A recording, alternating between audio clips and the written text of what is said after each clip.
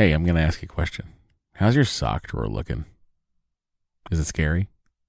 Maybe it's time for a spring cleaning and refresh. Bombas just dropped a bunch of absurdly soft new socks, tees, and underwear to help you get that drawer in a better place while doing a little bit of good. Look, when I open up my sock drawer and I see a clean pair of Bombas sitting on top, not only do my feet sort of jump for joy, but like I can't wait to get them on my feet because I know they're going to be cozy. I know they're going to be the best socks in the house, and I know that they're going to keep me going all day long. They've got some great details that have been obsessed over, including the honeycomb arch support, which I love, anti-blister tabs, which I also love. What that is, it's a little bit of the heel that goes up a little, just a smidge higher, like in a whatever the perfect amount higher is. That's how high it goes. Bombas has figured this out. And they've got cushioned footbeds that feel like little pillows on your feet, not to mention the buttery soft tees and underwear with no itchy tags. Oh, I hate an itchy tag. And Bombas is like, don't worry about it. We do too. And look, the best thing about Bombas is that when you purchase an item, Bombas donates an item. That's right. Every time you buy their socks, tees, or underwear, you're also donating essential clothing to someone facing homelessness. To date, Bombas has donated over 100 million clothing items and counting. I mean, Bombas can make returns easy as well. I don't know why you'd return anything because what? But they do have a 100% happiness guarantee. So if the dryer or your dog eats a sock, or if you're unhappy with your purchase for virtually any reason, they'll do whatever they can to replace it and make it right. Bombas has a spring collection out right now. That means new colors and new fun. That's right. They have garden party socks that bring the party to your feet. They got stripes. They got florals. They've got vintagey colored rib socks. You know, those like, stripes on the top of it. It's like, oh, hey, look at me. I'm a vintage soccer player or track person. They've got those too. And they even have a new pointelle sock with a frilly cuff. You know, if for all you frill seekers out there, folks, all I'm saying is you heard me talk about Bombas for years now. I don't know why you haven't done anything about it. Get comfy this spring and give back with Bombas. Head over to bombas.com/adventure and use the code adventure for 20% off your first purchase. That's bombas.com/adventure. Use the code adventure at checkout. Trust me, your feet will thank you. Hi, everybody. Welcome to Matt and Dory's Excellent Adventure. I'm Matt. I'm Dory. And a fine day to you, good audience. And to you. What's new?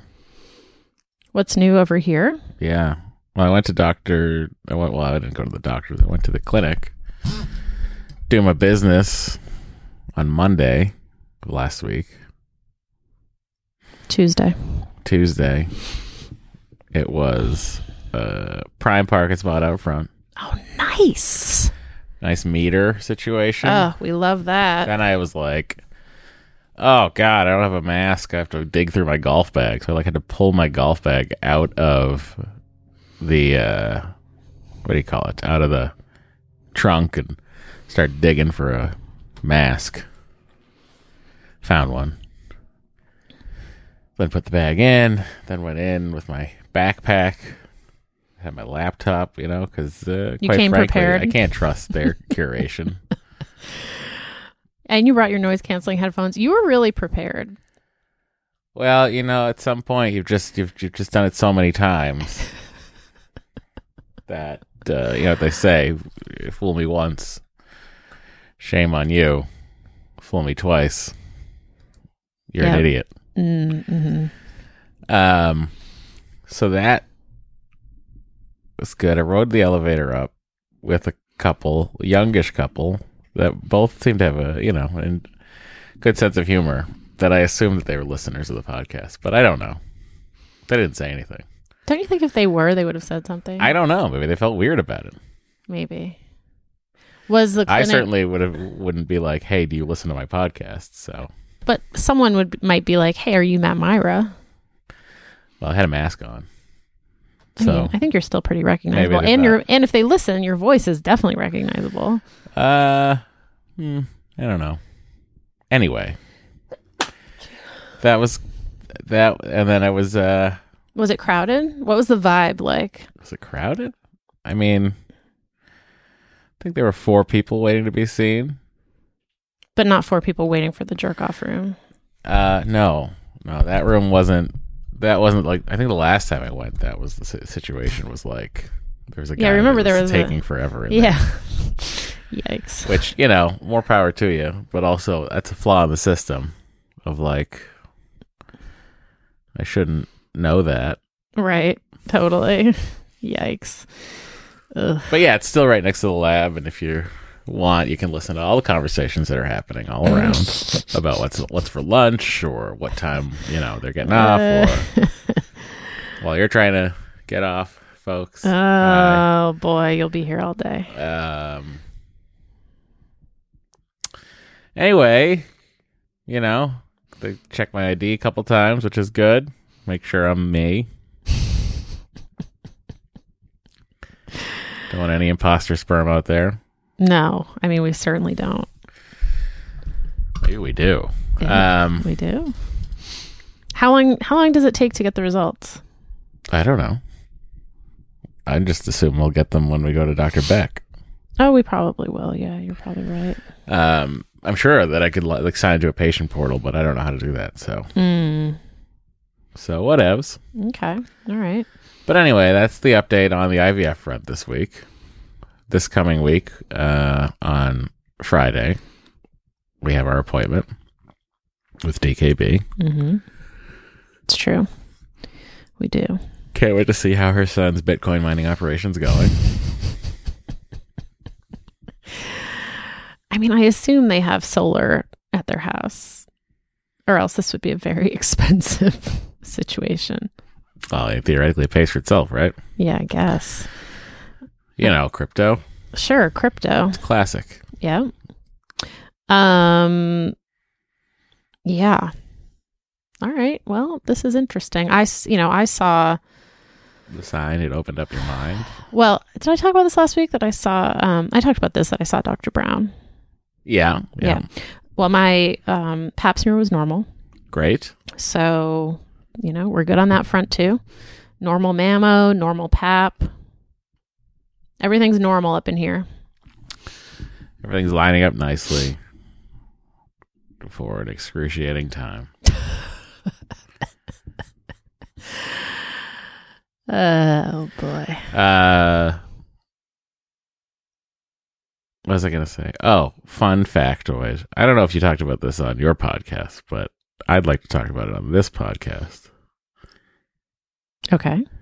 Dory was the maddest I've ever seen her. Well, not ever, but the maddest I've seen her in a long time. When I came home from golf, and she was scrambling to get ready for tennis. And I had done what I did not know was a terrible thing, everybody. I had thrown my clothes in the dryer, with her clothes that were already in the dryer dry. I was like, oh, this will just, I'll get my clothes dry. Hers will be nice and fresher. Unwrinkled or whatever. And boy, oh boy, did she not like that. I was just the sin of sins. Shocked. She's like, that this would have so rude even occurred. And I'm just like, what are you talking about? To do. She's like, you don't even take them out of the dryer? And I was like, well, I mean, I could, but why? Because sometimes too, what I'll do is I'll wash my clothes and then I'll dry the other clothes and then wash another load of my clothes a day later, having never taken the clean clothes out of the dryer. I'll just throw them all in, dry it again. I mean, in fairness to me, your clothes were probably damp from my wet clothes going in there. Yeah, but so I dried them. They wouldn't have been if you had just taken them out like a normal person. Oh my gosh, she was just disgusted with my humanity. Or lack thereof, I guess. I was just like, who taught you to do this? This is like no one taught me. College I learned freshman on my own. behavior. This is like you never learned the etiquette. I'm sorry. Have you ever cleaned a dress shirt in your life? Of doing laundry. Have you ever cleaned a dress shirt? What do you mean cleaned a dress shirt? Have you ever put a dress shirt in the washing machine and then dried it? I don't know. Interesting. Well, if you leave them in the dryer too long, they become very wrinkled again. Uh-huh. So you got to refresh. Okay, so what do you do? You run them through the dryer again. You don't add wet clothes. You can, and it'll be a bonus. No. 'Cause it'll be like those get dry and the other ones get de-wrinkled. No, it's crazy talk. Also, you don't mix two people's clothes that get dried on different settings. This is another thing I didn't know. Dory dries her clothes on not dry. Low temperature, whatever. I mean, Tumble so how dry long does that low. take? Not that long. Because like my clothes, it takes 46 minutes to dry. I mean, sometimes I run it through twice, but Well, that's probably because you're using a low temperature. yeah, but it's better for your Have you clothes. ever thought of bringing up the heat? No, because it's better for your clothes to dry on a low temperature. But like my clothes don't shrink. So Okay. I'm confused by what is happening to your clothes. I don't think you know how dryers work. Okay, I think you're gaslighting me. I think you should be thankful that your clothes were fresher that morning. Where did you learn how to And gaslight also, like by this? the way, one of Henry's shirts was in there too. And this is after she was like, "You probably shrunk all my clothes," and I hate you. She didn't say I hate you. She's like, "You're ridiculous." So rude. And then I picked up one of the shirts that I hadn't seen Henry ever wear, and I was like, "Oh no, is this one of Dory's that was shirts? funny. Did I truly shrink her shirt to a child size?" No, it was Henry's. I just feel like it was so beyond comprehension that I was like, It was a very me way to react to Dory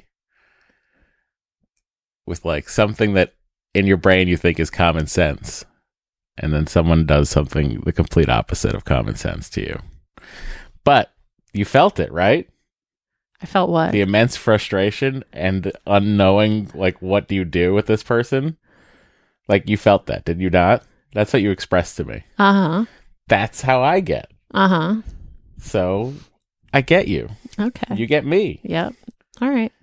I mean, I think this was like a big opening in our relationship, like a big breakthrough. You do? Yes, because you reacted like I do all the time. Oh, so you have more empathy for me is what you're saying. No, I was hoping you had more empathy for me. But I do have empathy. I understood. I said to you, I was like, I get it. Mm-hmm.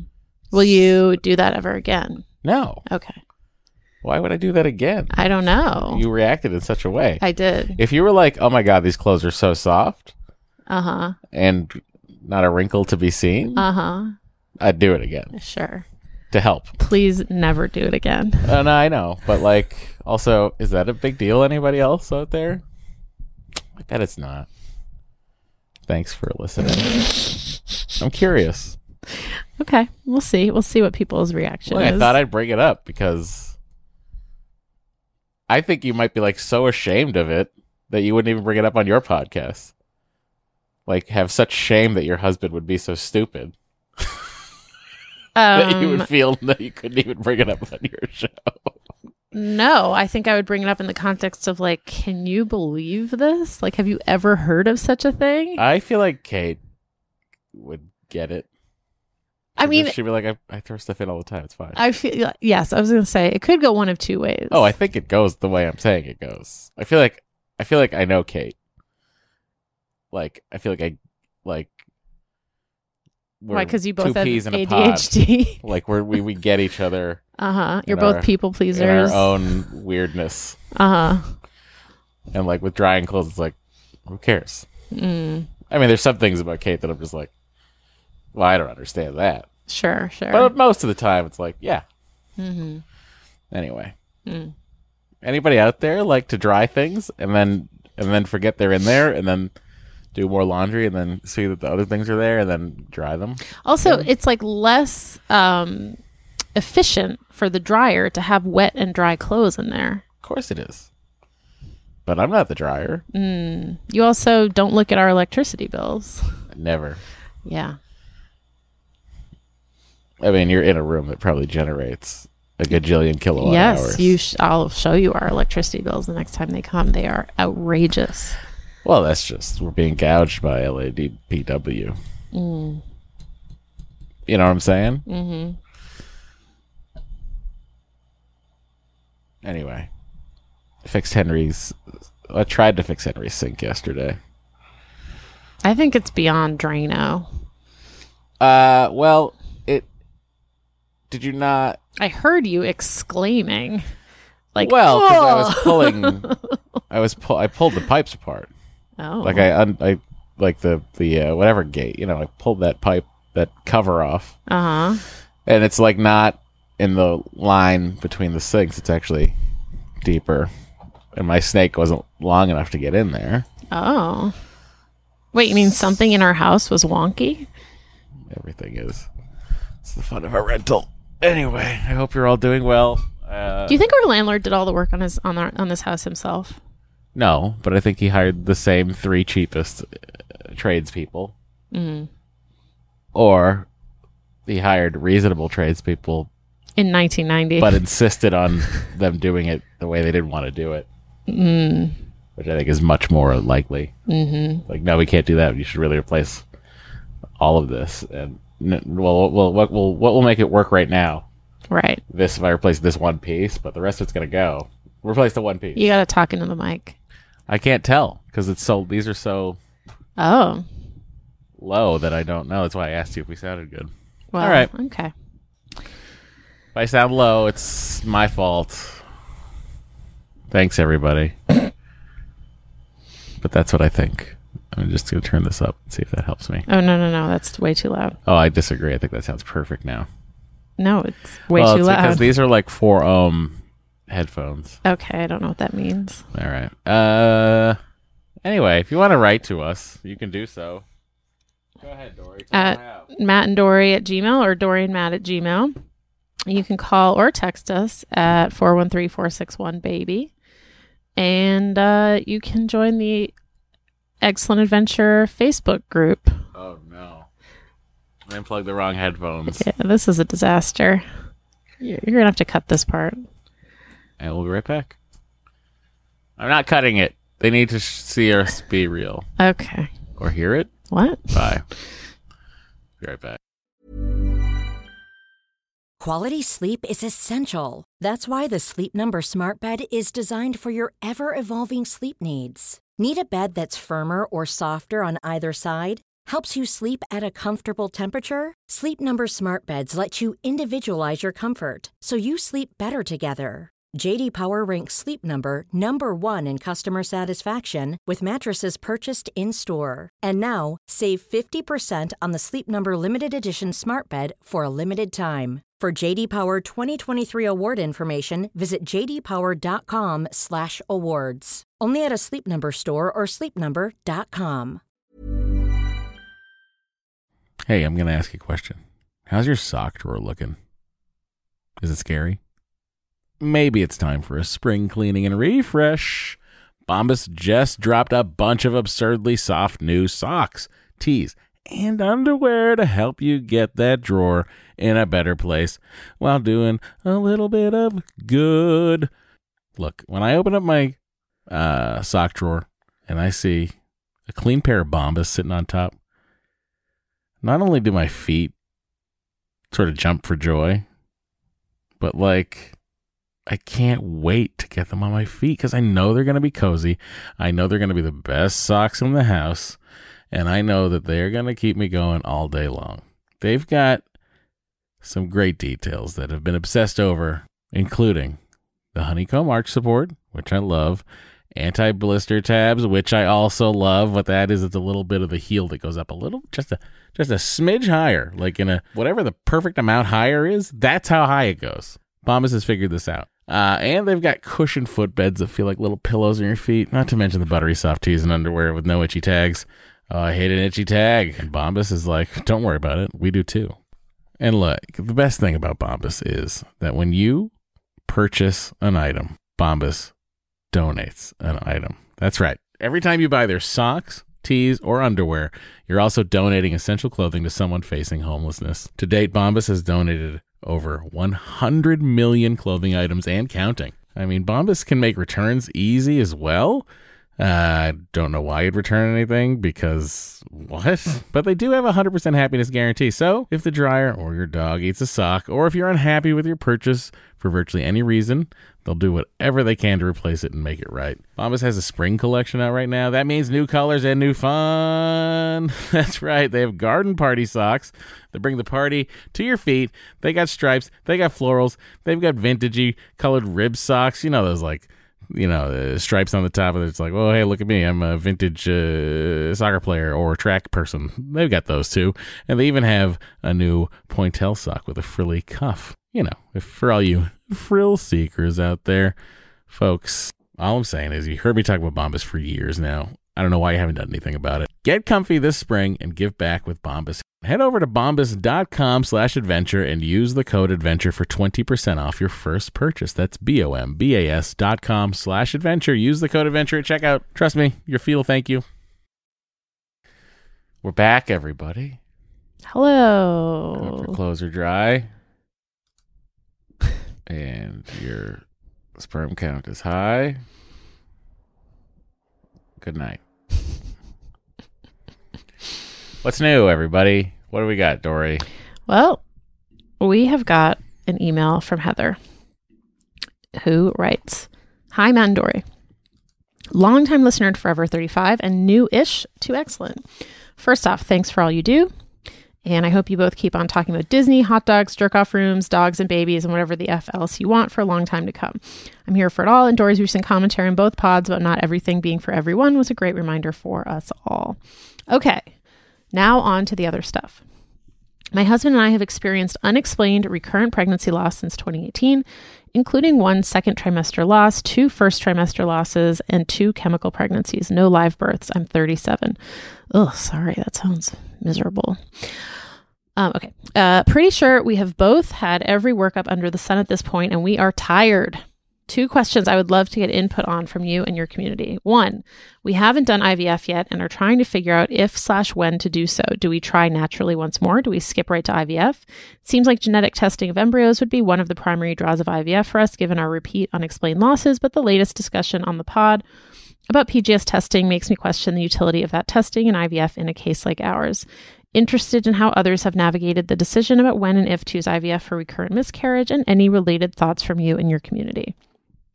2, the RE we saw recently did an in-office hysteroscopy on me and saw micropolyps. Biopsy came back negative for endometritis. I also had a prior hysteroscopy under anesthesia back in October with my regular OB who did not find any micropolyps. The new RE now wants me to have another hysteroscopy under anesthesia to remove the micropolyps she saw during the in-office procedure before we try to conceive naturally or through IVF again. This would be my 3rd hysteroscopy in 6 months. And the RE hasn't been able to cite anything convincing about the effect of micropolyps and whether this truly warrants the risk of another surgery. It seems like this isn't something there is much literature on. My gut is telling me I don't want or need another surgery, but there's another doubting part of me that is questioning. So my questions are, has anyone in the community had experience with micropolyps related? Any general tips for how to know when to trust your gut given the constant barrage of info from different doctors? Thanks to you both.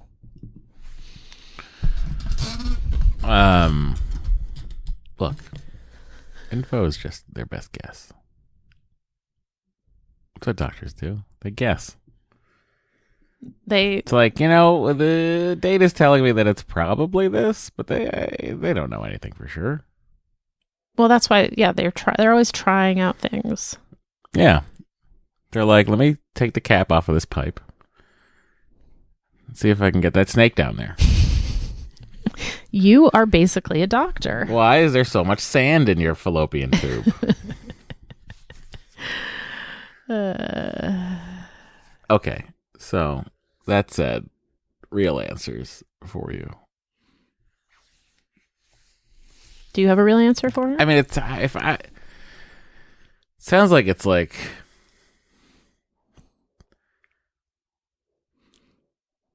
I don't know. I get it, like the whole not wanting to do more hysteroscopies and surgeries and such like that. I get it in as much as I can as a person who does not have to have hysteroscopies. Mm-hmm. But that said, why not have as smooth a runway as possible? Mm-hmm. I had polyps. I had a polyp that I had to get removed. Yeah. That nobody saw. No, it got picked up on the HSG. Until when? The HSG. Which was when? Which was when we were first starting, before we'd even gone to Oh, well, then what CFP. did Dr. Beck do? She did a hysteroscopy and found the septum. The septum. That was the other thing. Yes. I mean, I had 2 hysteroscopies, one surgical in the span of about 3 weeks. So, you know, I feel you. Look, I mean, I think, you know, at least in my experience, our doctor always wants to, you know, cross the T's and dot the I's and like make sure your uterus is like in prime condition, the most hospitable it can be for an embryo. Make the uterus gooterus. Yes. They say that all the time. In fact, there what she t-shirts says. That say this at CFP. So, you know, I think if your RE is saying that you should do this hysteroscopy, I would probably do it. Now, I guess my question is, if you are already seeing an RE, what do they say about doing IVF? Have they suggested maybe doing a medicated IUI? Like, what are your options here? I guess is what I'm curious about. I'm just thinking of 2 friends I know who each had 3 miscarriages. One, they went straight to IVF. One, they did a medicated IUI and that worked. Or no, I don't even think it was medicated IUI. I think they just gave her like Clomid and that helped and it worked and she had a baby. So, you know, I think there are options besides IVF. You could try those. You could ask your doctor what those should be. At this point, I would be more inclined to listen to an RE versus an OB. OBs are not like really trained on infertility stuff.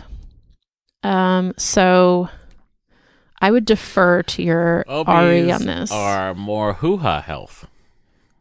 But they're also about like making sure your pregnancy is healthy. They're not so much about getting you pregnant as they are about like keeping you pregnant and making sure you have a healthy birth. Good to know. So, I mean, just like you wouldn't ask, you know, I wouldn't ask Dr. Beck to like deliver my baby. I would. I think she'd be great at it. I mean, she could probably do it, but sure, you know, it's not her like area of expertise. I could do it too. I've seen Worf do it on Star Trek.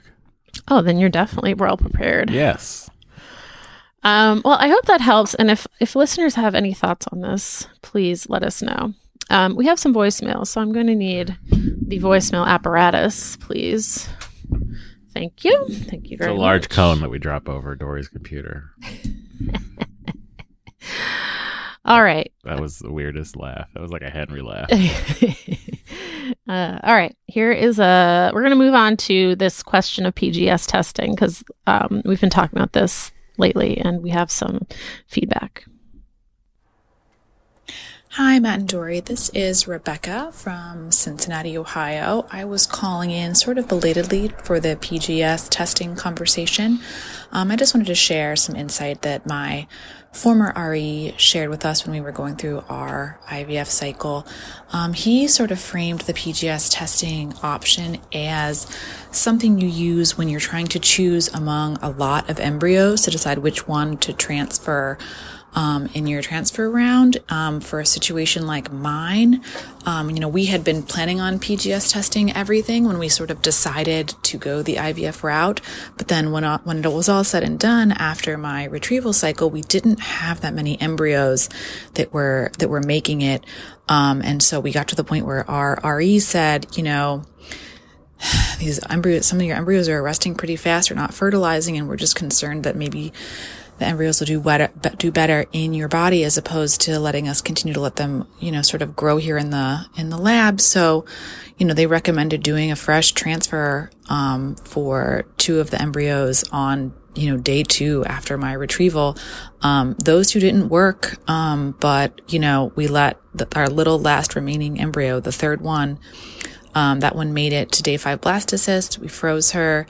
didn't test her, but because she was the only one we had left, we took his advice that we would just not test it since we wanted to transfer her back anyway, take our chances, and we ended up getting pregnant. So I hope that's helpful for people, just sort of framing it in terms of like, maybe you only use it if you have more embryos than you thought, or that if you really feel like you need to use it to make a decision, but otherwise, maybe it's useful to forego it completely and take your chances if you don't have that many left. So, I hope that's helpful. I don't know how many square feet the house is. I'll take meters. But, we're temporarily staying with my parents in their suburban 4-bedroom house with me, my husband, 2 daughters, and a cat. And no hot dogs so far in 2022. Thank you. No dogs, no diggity dogs. I have heard this too, just in the sense of people saying... Fair to call it anecdotal, or is it empirical? I think this is anecdotal, of like, if you get one embryo from your round, like there is a school of thought that says not to test it, to just like put it in, versus if you got like 5 embryos. Yeah, it's also like, well, if you get one and you test it and it's like a 3 out of 5, of course you're transferring it anyway. So why waste the chance? I think that's right. So that's my school of thought, which has been helped by other points of view from the podcast listeners. Indeed. Well, thank you for this perspective. We got another voicemail about... Oh, yeah? Yeah. Oh, yeah. Oh, yeah. Let's play it. Okay. Hey, Matt and Dory. I paused the pod to call about the PGS testing. So I went through this myself. I have a 5-month-old science baby. So I wanted to share my experience. What happened with me is we were at CCRM, one of the locations in other states, not the Colorado locations. Excuse me. And I was able to get 3 PGS tested embryos and none took. I had 2 chemical pregnancies and 1 just didn't stick. And CCRM just didn't work for us as a clinic. Nothing against them. It just wasn't right for us. So we were lucky to live in the Boston area, and so we switched to one of the amazing hospitals. And we met with my wonderful RE who talked to us about PGS testing, and she disagreed with CCRM's decision to always PGS test, because she didn't think it was always necessary, and CCRM does really strongly make you PGS test. I guess it's possible to say no. We didn't because we were completely new and had no idea. And just kind of went along with what they said. Our RE was amazing, and she suggested we talk to a genetic counselor affiliated with the hospital, which we did. And if you have the opportunity to do that, I highly, highly recommend it. I still don't understand everything she said, but she went through everything in the pros and cons, and at the end of the day, we decided to do it because I was 43, and, I had old eggs, and so after hearing all the information, we decided to do it. And the egg did stick, and now the embryo did stick, and I now have a 5-month-old baby who doesn't sleep. But I'm really glad I talked to this genetic counselor about it, and I do kind of think that some places there is a push to do the PGS testing because it is expensive and insurance doesn't cover it. Again, I'm not putting down any clinics out there. It's just a feeling I have. My understanding of PGS testing after talking to the genetic counselor, and I'm not saying this is based in a lot of science, it's kind of like this. A PGS tested embryo kind of looks like a model. You see a beautiful model like on a billboard and you're like, wow, she's gorgeous or he's gorgeous. But you don't know if they have heart disease or a blood clot or something like that. It looks great from the outside. You don't know what's in the inside. And when you PGS test, I do believe it's just they just do 5 or 6 cells. They don't do the whole thing. So you really don't know. So sometimes. Is she telling me that PGS tested embryos that are like top rated are going to be the prettiest? I don't know, but she got cut off, so I'm going to play her second voicemail. This is Bonnie again. I always said if I ever called into the pod that I wouldn't go over, and then I did. How embarrassing. But anyway, those are my thoughts on PGS tested embryos. I think it's a really good idea to talk to a genetic counselor if you can. I am living in Boston, Mass, with my husband, my 5-month-old baby, science baby, 3 cats, 0 hot dogs because I don't like them, and sorry, Matt. And I don't know how many feet are in our house. Not enough square feet. Not enough. Anyway, thank you. Love the pod. Keep it going. Bye. Don't know how many you have, but you know how many more you need. Indeed. Yeah. So I don't know. I thought these perspectives on PGS testing were valuable. I like it. You know.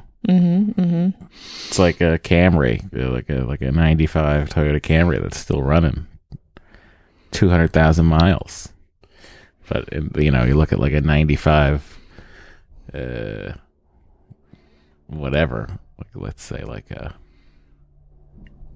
Ferrari. It's probably had an engine replacement already. You know what I mean? Mm-hmm. Sure. That didn't make any sense. No. So.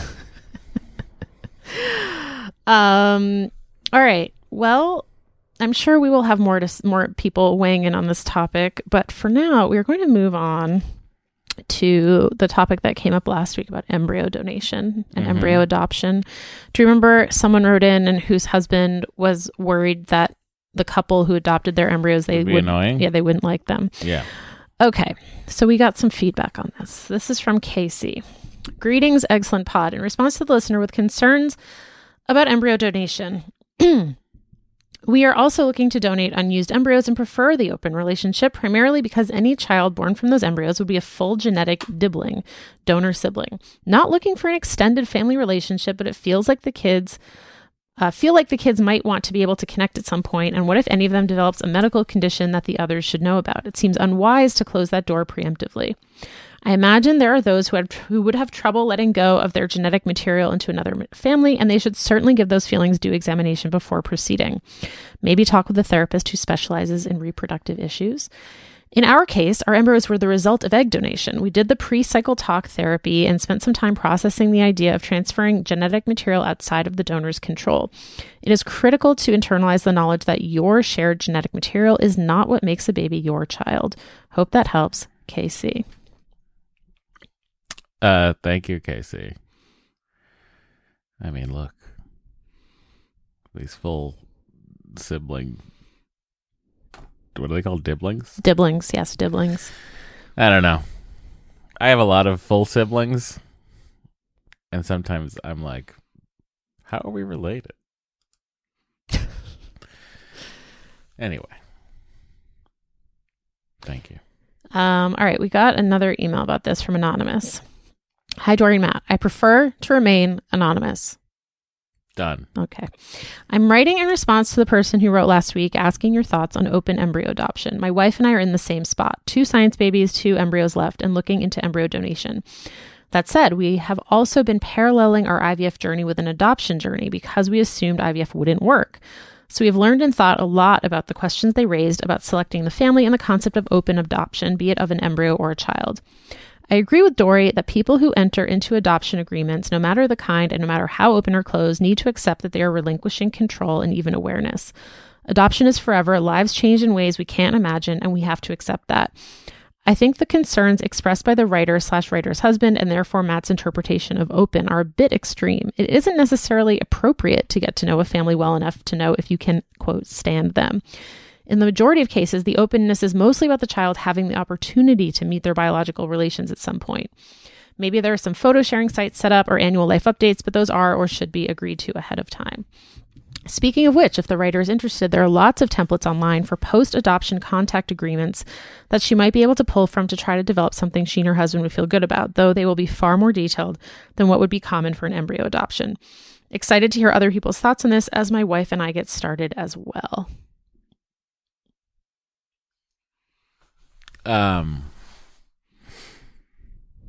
How does that make you feel, Matt? I don't know. I like in the middle of that, I had something and then I lost it.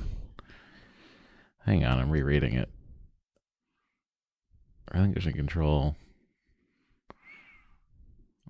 Was it about, like, when you talk about it being open, it's not like you're all one family. It's like, you know what I mean? Like, it's more just like information and like the possibility of being able to meet. Yeah, but I don't know.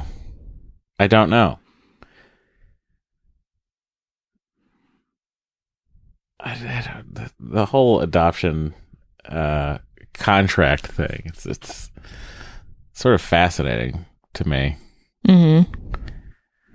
Like what that means. Like, I have a very old idea of adoption. What is your idea of adoption? The baby doesn't know who their biological parents are, and neither do the people who adopted the baby. Yeah, I think that's very old. You know what I mean? And then, like, you don't even know what city they came from. You're just like,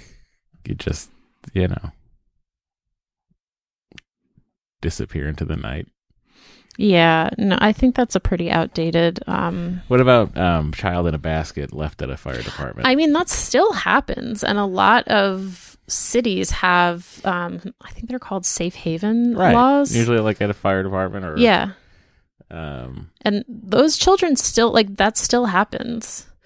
And I know in a lot of states you can like apply to do a safe haven adoption because, like, those kids need homes, obviously. Yeah. So yeah, I mean, that's definitely a thing that still happens. What about when the stork brings a baby? Well, I mean, isn't that just the normal way? Yeah, but right. Like the stork's always like, stork doesn't give you a long song and dance. It just goes, "Here's a baby."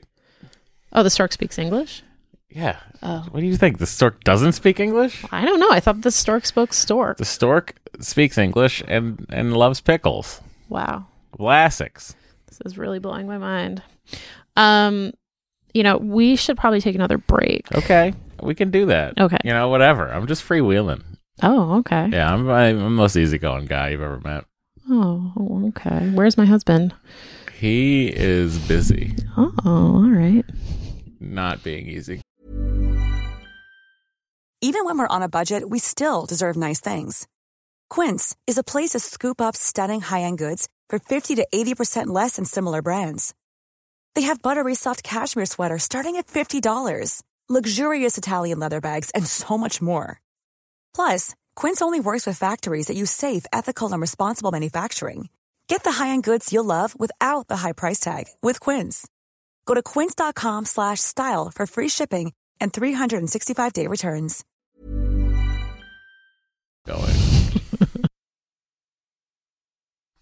We've returned. Hello. Hi. Okay. Anonymous writes, I wrote back in November 2020 about my complete uterine septum. I have an exciting update. What is it? My septum was inoperable because it had too much of a blood supply, and my OB was concerned about resection. My husband and I decided to take the leap to try and get pregnant in July 2021.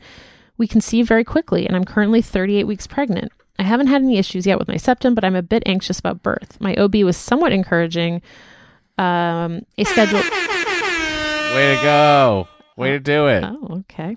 A scheduled C-section in case of tearing and or bleeding of the septum or other complications. However, I'm going to try and labor to see how it goes. I feel like scheduling a C-section just in case isn't enough of a reason for me. I mean, my OB has been supportive.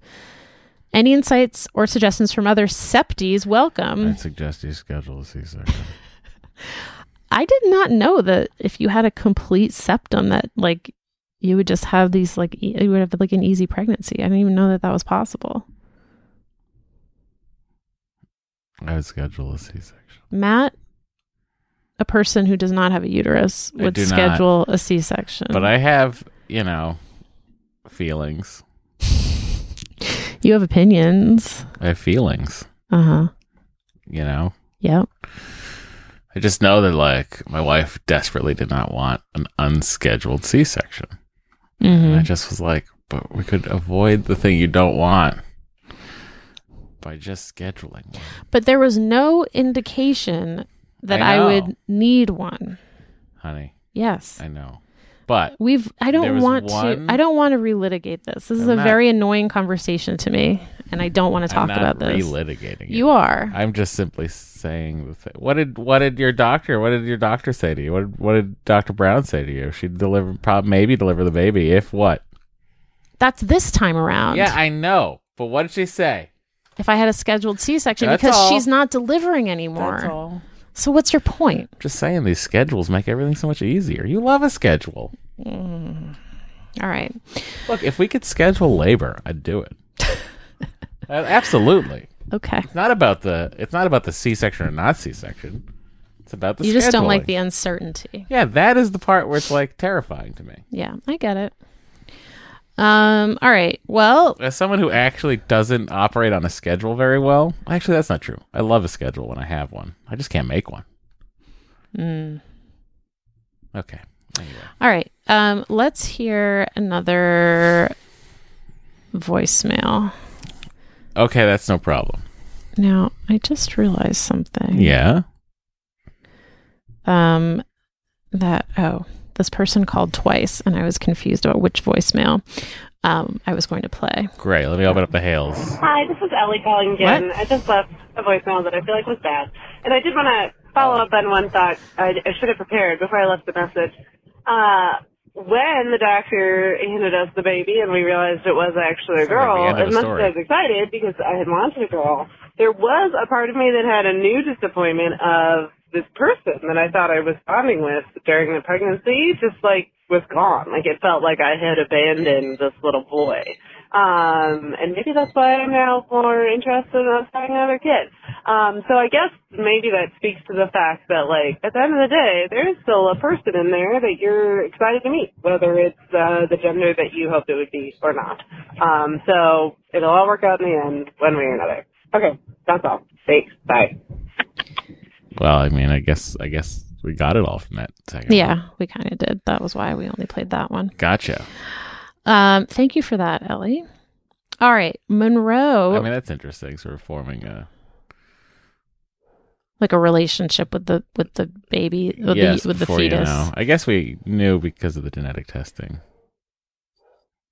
Yeah, I guess. Yeah, I mean, we did. So it was never like, surprise. No. I'm Henry. Right.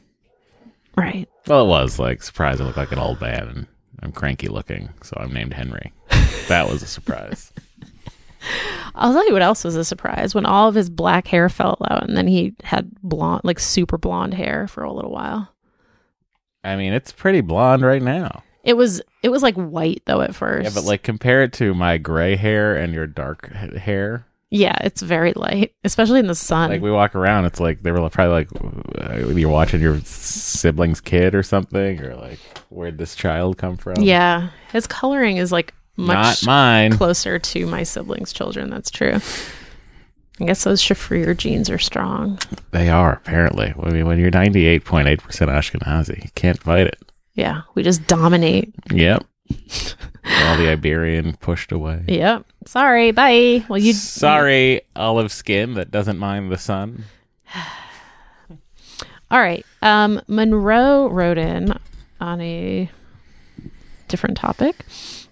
Hi, Dory and Matt. Hope you're having a nice start to spring. Also, Dory, I've been listening to the audiobook of Thanks for Waiting and am enjoying it. I'm so excited to become a father in the hopefully near future, but wanted to hear some people's experiences with mental illness and preparing to have a child. I've heard many experiences on raising a child while dealing with mental illness, but am mainly worried about the impact my mental illness can have on my loved ones in the time leading up to the baby being born. For instance, I have obsessive compulsive disorder, OCD. And although it has been pretty stable for a decade thanks to medication, intrusive thoughts still could get to me really bad. Such as in the weeks leading up to my wedding, the worst thoughts would pop into my head of such horrible/sad things happening on the day of the wedding. This happens in general for me with events/times that are supposed to be happy or celebratory. I also am autistic, which although not a mental illness, does not help with controlling my intrusive thoughts. I've consistently been in therapy and definitely will be during this whole process, so that should help, but I wanted to see if any listeners have any experience dealing with mental illness, being exacerbated during the time leading up to their baby being born. I am not as much worried about getting rid of the thoughts as I am of making sure I don't hurt my loved ones in the process, especially my wife, who will be carrying the baby. Thank you both for what you do. Best, Monroe, in upstate New York with a wonderful wife and 2 cats, vegetarian, so 0 hot dogs, but I'm curious as to what my count was back when I ate meat. I did enjoy hot dogs. Hebrew National. I don't count those Hebrew Nationals. They're all beef. It's the only fucking kind of hot dog you can get out here. Wow. Dodger dogs or Hebrew National. Did you know that, everybody? Must have been a Sandy Koufax thing. They were like, don't worry, Sandy, we'll keep kosher at the park for you. Please just pitch on Yom Kippur. And he's like, sorry, still can't do it. Anyway. What do you think about this? I mean, I didn't know this was. I didn't know having thoughts of like horrible, sad things that could happen on a happy day was a sign of OCD, because I have those all the time. Do you have OCD?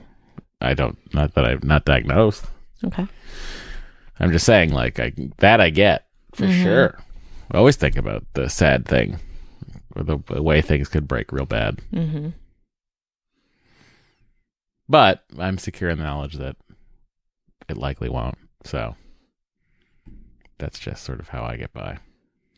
You, on the other hand, sounds like you're medicated, seeing a therapist still. Yeah, so what would you advise I would this say person? Be open about your fears of this particular aspect with your wife. Be like, hey, just so we're all aware, I do not want to be doing this.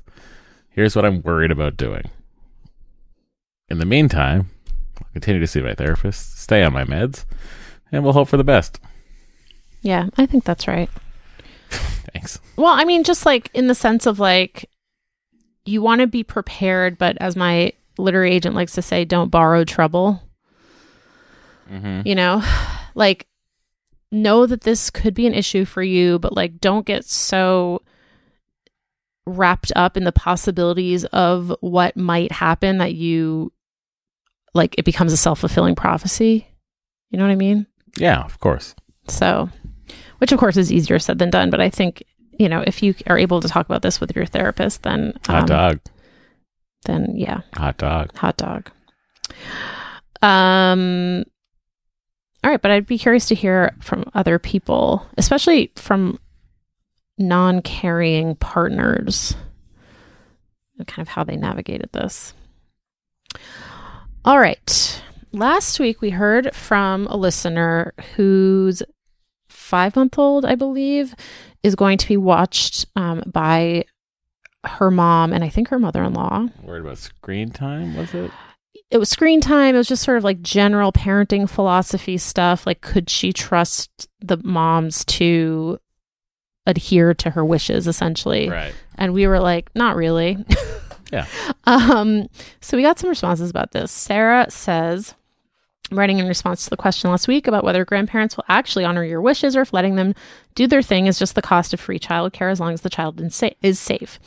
In my experience, it is often the latter. We are extremely fortunate to have both sets of grandparents in town. They don't watch him every day, but it's nice to get an occasional date night. From the beginning, we laid down the law on non-negotiable rules like safe sleep, but we learned quickly that the grandparents are really just going to do whatever they want. They let him get away with way more than we do, most related to the phone and snacks, and I've had a few occasions where I've had to rein in my, and that says like the grimace emoji, face after hearing something that they let him do or eat while we were gone. On the big stuff, though, we didn't budge. My mother-in-law made it very clear that she was opposed to sleep training. We did Ferber very successfully, so during that time, we wouldn't have her babysit at night. Simple as that. Other things we've just had to let go. We limit Miss Rachel to teeth brushing and diaper changes, but she'll let him just sit and watch it. My husband has tried to talk to her about it, and she's just like, I couldn't take it away. It made him so happy. I'm with your mother. This sounds like some classic boomer parenting. Of course it did, and we're now the mean parents who have to literally pry. Look, we are the product of boomer parenting. The phone it can't have been that bad. Out of his hands. I just think, there's some boundary issues. Well, I think that also, like, I when it comes to like the TV stuff, there's some content, I think, that is like genuinely helpful for the child, learning concepts that might be difficult for one parent to articulate, or two parents to articulate to a child, like teamwork, etc., friendship, problem solving, stuff like that. And I think, sitting the kid down on a Saturday morning, a couple episodes of Mickey's Clubhouse, we're good to go. I mean, I also think like That's things just like me. teamwork and like those are learned in like real life. I know, but you can also be prepared for it. Yeah, I You guess. could also be like, why not have the edge? I mean, I'm just saying. Like, I haven't finished reading this email. Can I counting to finish it? 12, we all know how to do that, thanks to that song on Sesame Street.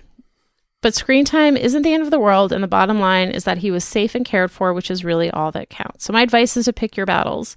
Let them know you're very serious about any non-negotiable rules, but don't sweat the small stuff. Grandparents are going to grandparent. I just try to focus on how lucky we are that my son has gotten to spend so much time with his. Thanks for keeping the pod going. Sarah in 2,500 square feet in St. Louis, 2 adults, 1 toddler.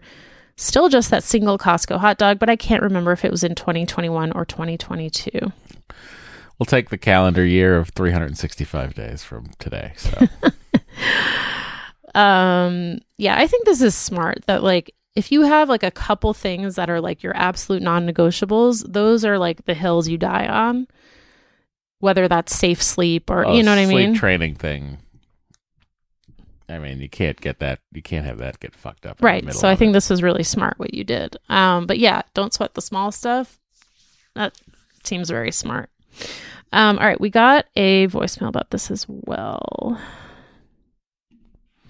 Hey, Matt and Dory. This is Emily calling from the DC area. I paused the pod about the question with a 5-month-old whose grandmothers are going to be watching them this spring. And we have been in a very similar situation. We've got 2 little ones, and my husband and I are both teachers, and we've been really lucky that both, for the first year of both kids' lives, we've had grandparents step in when my maternity leave ends so that the child doesn't have to go to daycare until next school year. So my son will be 3 months when his grandma start watching him in April until I get out of school in June.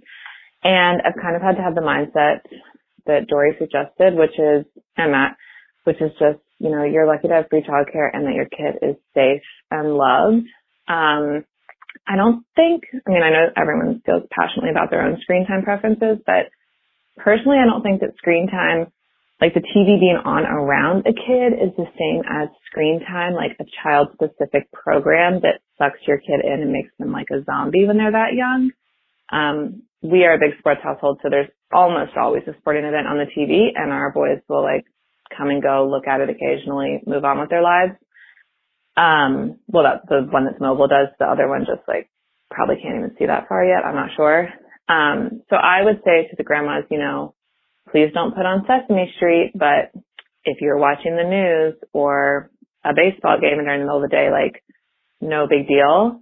And as far as them not getting enough floor time, I think Dory's idea to set a space up for them is really great, because I think a lot of times what prohibits people from doing that is like they're worried their floor's not clean. They don't want to just throw the baby down and have nothing for them to do. So like an engaging, fun-looking space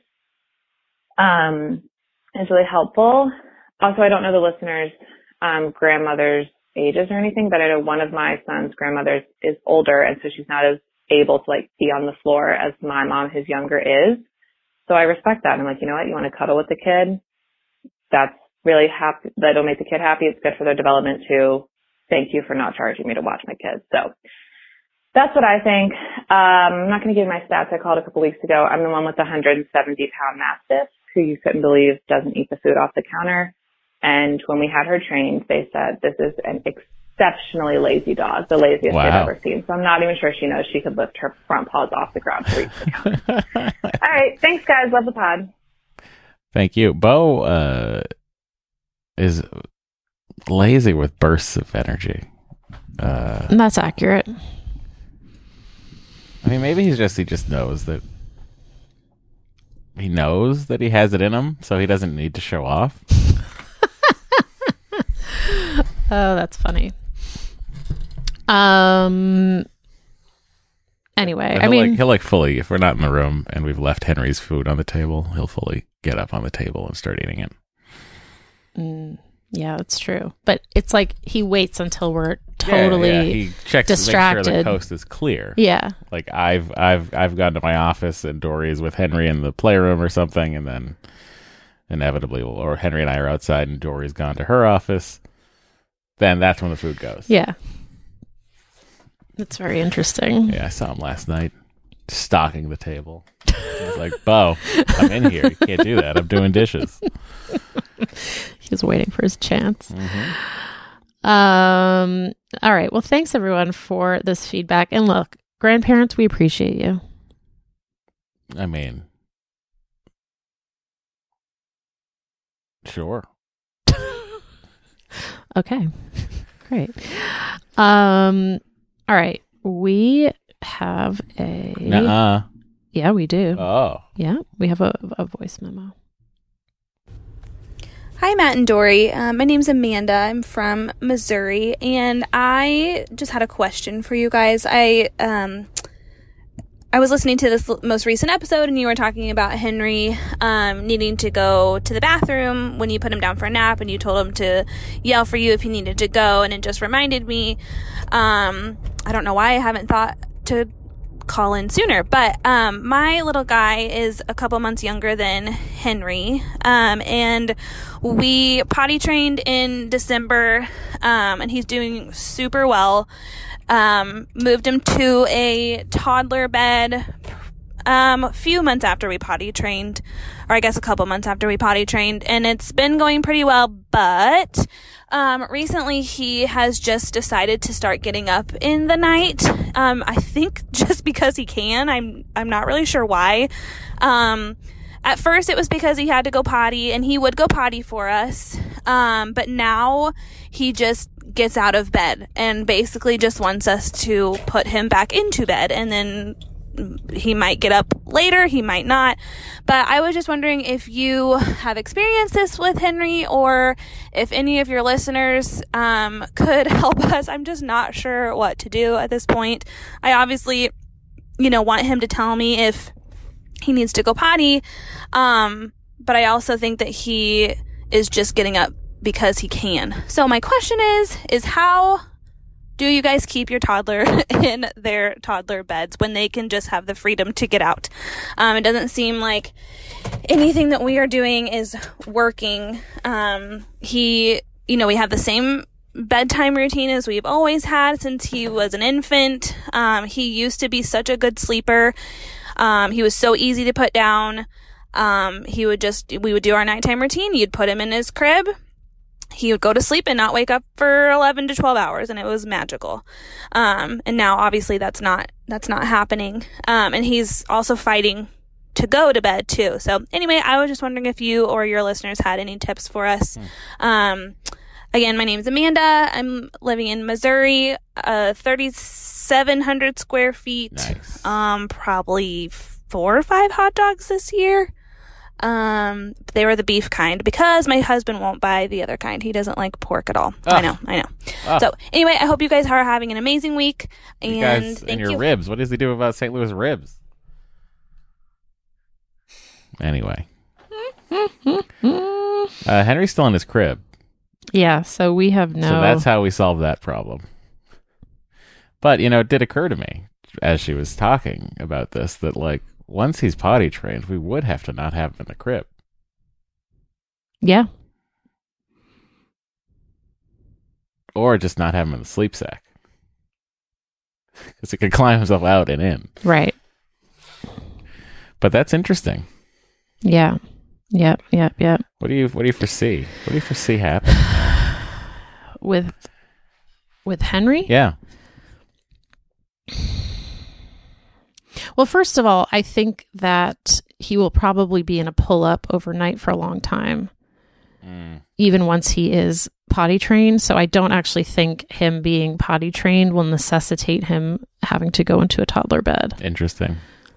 Because overnight pee is like a biological it's interesting thing. because I don't even I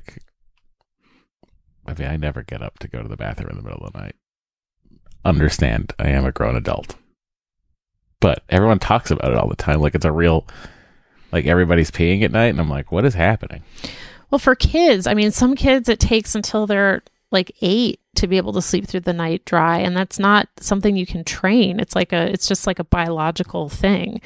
So, he might be a kid who's able to sleep through the night in underwear when he's 4, or it might take him a few more years. Like, we don't know.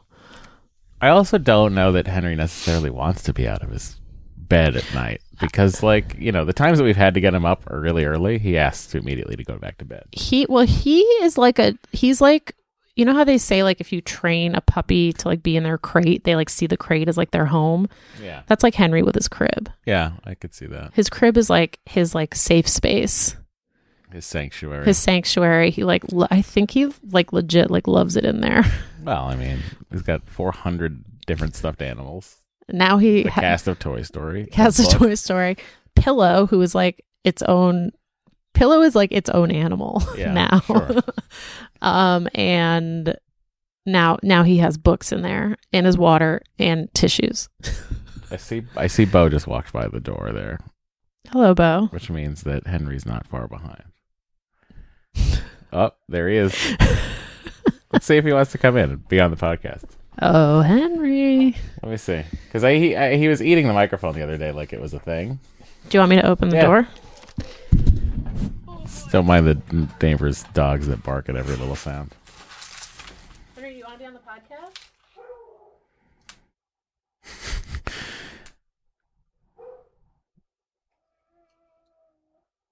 Really thinking about it. I know.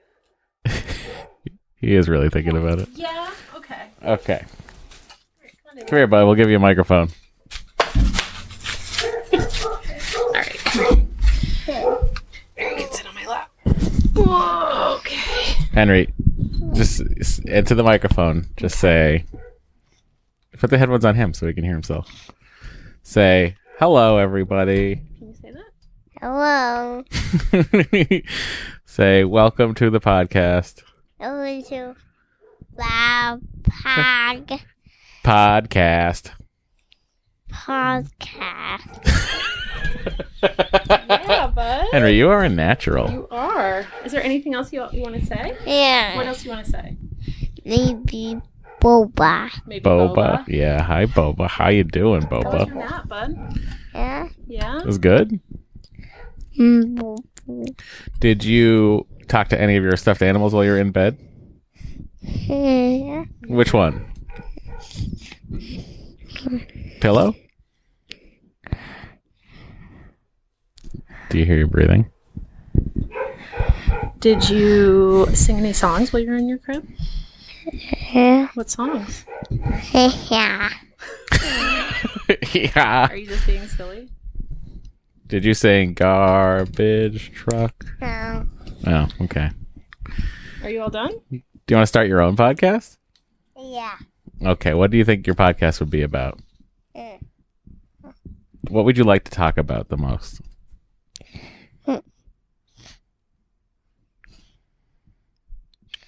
Would you do a podcast about garbage trucks? Yeah. Yeah. What and would you tell everybody what your favorite color garbage bin is right now? Yeah. What color favorite? What is your favorite? Blue. Yeah, it's the recycling. You like recycling the most? Yeah. I think so too. Is that because we have 2 recycling bins? Yeah. Yeah. What time did you wake up, Henry? Do you remember what time you got up?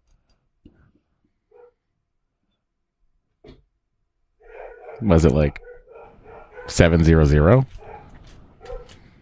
Or was it 2:32? 236. It was 2:36? 2:36? That's what time you got up for your nap. Bud, that's some great knowledge of when you woke up. Where was the big hand and the little hand? Do you know? We the big ones on the 3 and the little ones on the almost out the 3. Almost at the 3. Almost at the 3, and then almost at the 3? 3? So 2:15? Or do you mean almost at the 6? Almost out the 6. Yeah. Or wait, I guess almost at the 8. 8. Yeah. What's your favorite number? I know you like certain times. What's your favorite time? Green times. Greeny time. Greeny time is your favorite time when you give Bo his greenie? Yeah. Yeah, I get it. That's a lot of fun because you get to throw it wherever you want. Where do you usually put the greenie? Outside. Yeah, you like to watch Bo run outside and get it. Are you bonking your head against the microphone? Yeah. Well, I mean, everybody, this is a big night. Special guest Henry. Say thank you, everybody, for listening.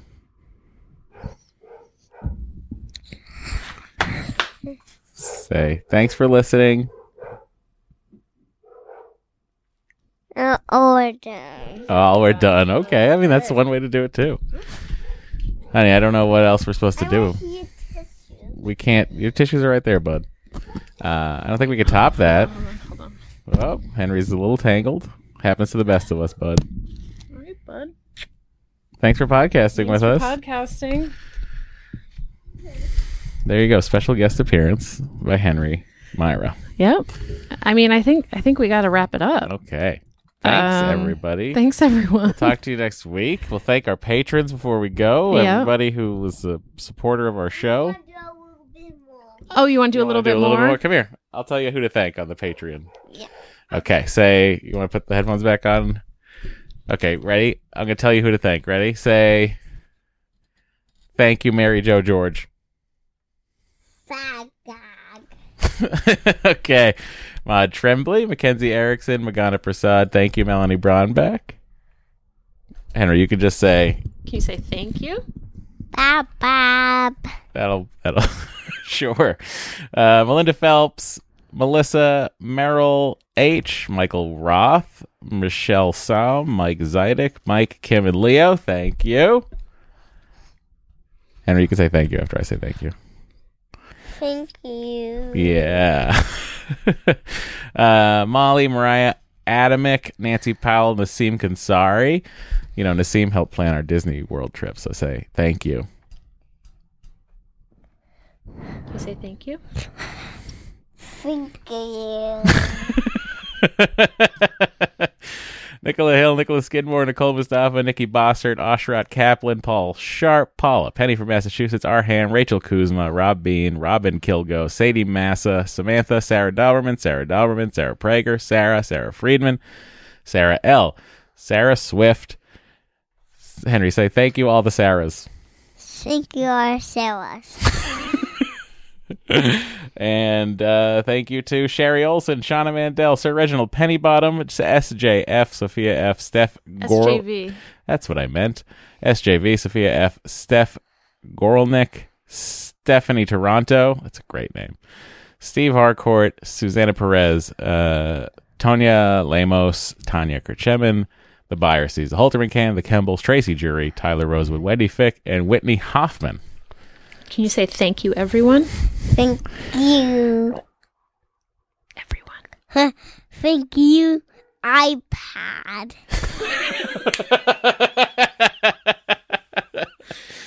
Thank you, iPad. Henry, you're a natural. Whenever you want to start your own podcast, you let us know. All right. Bye, everyone. Bye, everyone. Bye, everyone.